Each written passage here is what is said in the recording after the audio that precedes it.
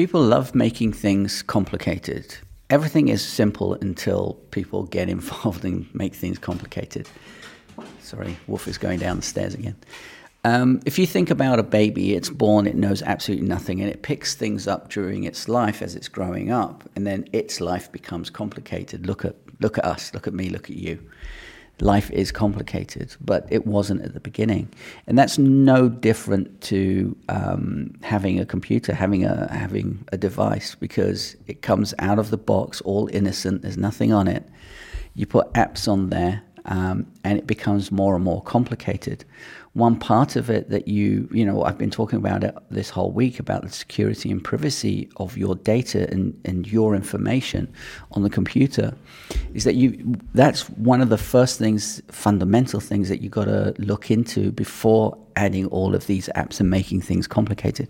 Because once you've made it complicated, it's kind of like muscle memory in a way.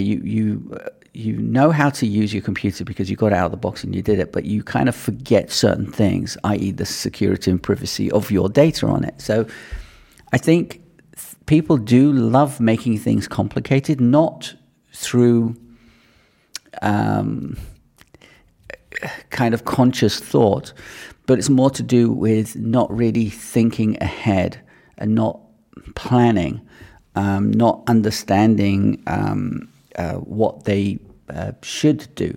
And that's why I make these videos, and hopefully you can understand it. And, especially when it comes to your privacy and security, to make sure those things are set up and set up well. Think about, I use this analogy all the time. If you think about building a building, an architect will build a building, and the construction workers build the foundation. Without the foundation, the building's just going to fall over, right? So the foundation of your computer is very important. One of the parts of that foundation is making sure everything is secure, backed up, etc., etc. The other thing is making sure you're using the right tools. Once you have that foundation, you can build whatever you want on top of it. So don't make things complicated. Stay young and stay like that baby and keep it really simple. And I think you'll go far with it. But your privacy and security should be one of the major parts of the foundation of any of your devices, not just your Mac, but also your phone as well. So I'll leave it there. Hopefully this week these videos have actually helped you with it. As I said, if you have any questions, I've been getting a few questions which are kind of interesting, and I've been replying to them. So if you have any questions, send me an email. There'll be a contact button down here somewhere, up here or down here.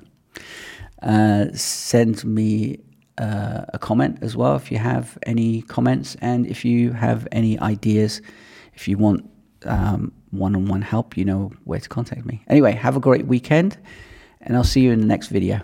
Good one. Bye-bye.